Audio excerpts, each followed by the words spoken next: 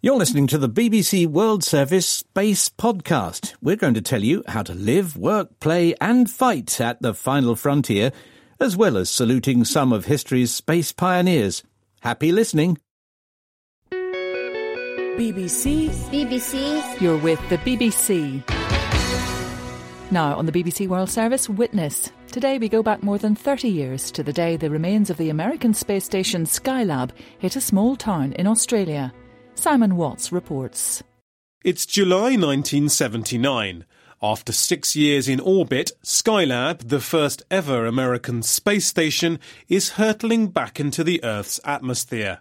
NASA tries desperately to control its descent. Preliminary estimates by NORAD indicate that Skylab has impacted at 42 degrees 87 minutes south, 105 degrees 0.97 minutes east, which puts it off the southwest corner of Australia.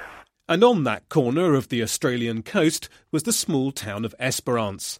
In 1979, the Shire president, or mayor, was Merv Andre. The controller of SES, it's the State Emergency Service, a very good friend of mine and fellow councillor, he was in touch with NASA for a week beforehand, and they were telling us where the loop was going. It was going over the east and gradually heading west, and they were trying to get it in a fairly non-inhabited area. Mm-hmm. Yeah. But about 10:30 on the night of the 11th of July, NASA told us that it had come down in the Southern Ocean. The emergency was over, so we thought nothing's happened after all. So I went home to bed, and at midnight we were awoken by 6 loud sonic booms, and they rattled the house, and the wardrobe doors rattled and the windows rattled. Elsewhere in Esperance, and for hundreds of miles into the Australian outback, people saw flashing bits of debris light up the night sky. We've got a great big headland on the edge of our town here, Wireless Hill it's called. A lot of people decided to go up there and watch for it, and they were pretty frightened up there because bits were coming around very low over their heads and falling in the sea. We thought it might come over and we might be able to see it flashing over here. We didn't expect it to be falling all around us, and it fell right in town and in the farming areas and up north. And it's absolutely amazing that no people, no livestock, no buildings or anything was damaged, nothing whatsoever, because the whole thing was 3 stories high and it weighed 70 tonnes. It was a lot of material. When it launched in 1973, Skylab had been a completely new type of mission for NASA. Costing $10 billion, it was a purpose-built space laboratory designed for advanced scientific experiments and to test how long humans might be able to survive in space. This is the main storage room. 3 deep freezers, 1 for each of the 3 crews. 10 water tanks, 700 gallons, that have got to last a total of 2.5 months. The wardroom, with individual water guns and cooking facilities, has been fitted with a picture window providing good views of Earth.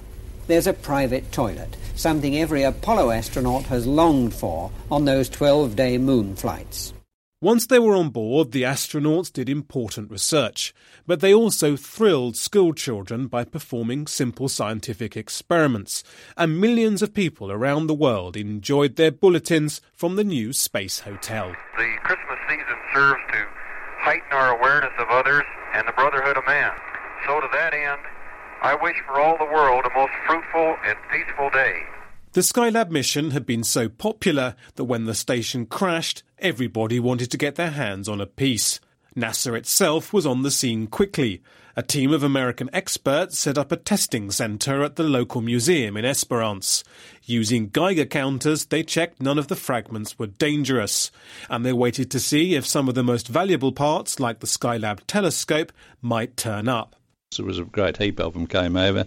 They took bits of all the stuff that was being brought in back to America with them to check it out. We got wiring boards encased in pink plastic. We had a freezer that they had their food frozen in. Did it sort of turn into a bit of a treasure hunt in the days immediately afterwards? Did people go out looking for bits of Skylab deliberately? Oh, yes, they certainly did. The bushes and the sand dunes and the beaches around Esperance were combed very, very thoroughly by dozens and dozens of four-wheel drives. They were up and down the beach and up in the sand hills. I found a piece around the beach on the way to Cape Le Grand and brought it in, a section of a sphere of fiberglass, And it turned out that was the outer casing of the nitrogen tanks, which were spherical. What was the attitude of people in Esperance towards everyone from NASA? Was there any kind of hostility towards them? Esperance is a fairly laid-back town. We understand that when you've got something zipping around out in space, you can't always know exactly what's happening, and you can't avoid some little errors happening. It happens, the old saying. And so, no, nobody was annoyed about it. Nobody punched their noses or anything, or even threatened to. Meanwhile, in San Francisco, a newspaper launched a Skylab competition. They offered a huge reward for the first person to board a plane and bring a hunk of space station into their offices. 17-year-old truck driver Stan Thornton knew there were some bits of Skylab on the family chicken coop in Esperance. And as his mother Elsie recalls, he saw it was a once-in-a-lifetime opportunity. Come out in the paper that there's $10,000 reward from the San Francisco Examiner. And there was all these bits of things on the chook roof. So he went out there, he found the pieces, the bits in it, just like charcoal that you have when you burn a piece of wood. He didn't waste any time. He left without his birth certificate, but he couldn't get on the other plane in Perth because he had no birth certificate. It cost $400 to send a birth certificate down so that they can give him a passport to go to America. On his first and only trip abroad, Stan, now known as Skylab Stan, delivered his piece of space station to the newspaper offices. He became a minor celebrity, and his mum was invited out to join him on photo calls across America.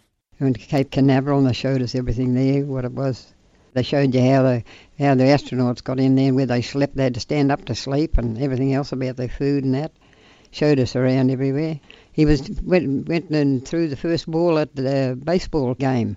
Wherever he went, you mentioned Skylab Stan, everybody stood up and clapped and looked around. Went to say hello to him, take his autograph and everything. How did he react to it? Because people say he's a shy guy, and he's shy, But did he actually love all the attention secretly? Do you think? Yeah, secretly he did. Yeah. Once the Skylab debris was cleared up, NASA helped pay for a new civic centre in Esperance. But for decades there was one outstanding issue, the small matter of a litter fine, which the space agency owed Merv Andre's council. Our ranger, a chap called Davy Somerville, a little Scottish fella, nice little bloke, he got this bright idea of fining him for littering because he was our ranger and litter inspector and so forth. So he had his infringement book with him, so he wrote out an infringement and gave it to Mr. Gray. That's the maximum fine for littering, $400, and said, here, cop that. And they laughed and put it in their pocket and took it away with them, and they didn't bother to pay that either. The fine was eventually paid off in 2009, although by an American DJ, not by the American Space Agency. As for Skylab Stan and his mum, they still live in Esperance. The $10,000 may have long gone, but the Thorntons have fond memories of Skylab. He bought himself a car and had a bit of a holiday in Perth. And then he went back to work driving trucks, and he's still driving trucks. Is he still called Skylab Stan in town? Yes, it sure is. It's called Skylab. Wherever they see him, they call him Skylab. And what happened to the wreckage? Do you still have any bits of Skylab left yourself? Only the bit that's in my necklace. I took it to Kalgoorlie and had a necklace made out of a little piece. There are larger pieces of Skylab proudly on display today at the museum in Esperance, including a huge oxygen tank. The collection owes much to Merv Andre, former Shire president and now local historian. Witness was written and presented by Simon Watts. You can join the programme on Facebook. Just search for BBC Witness.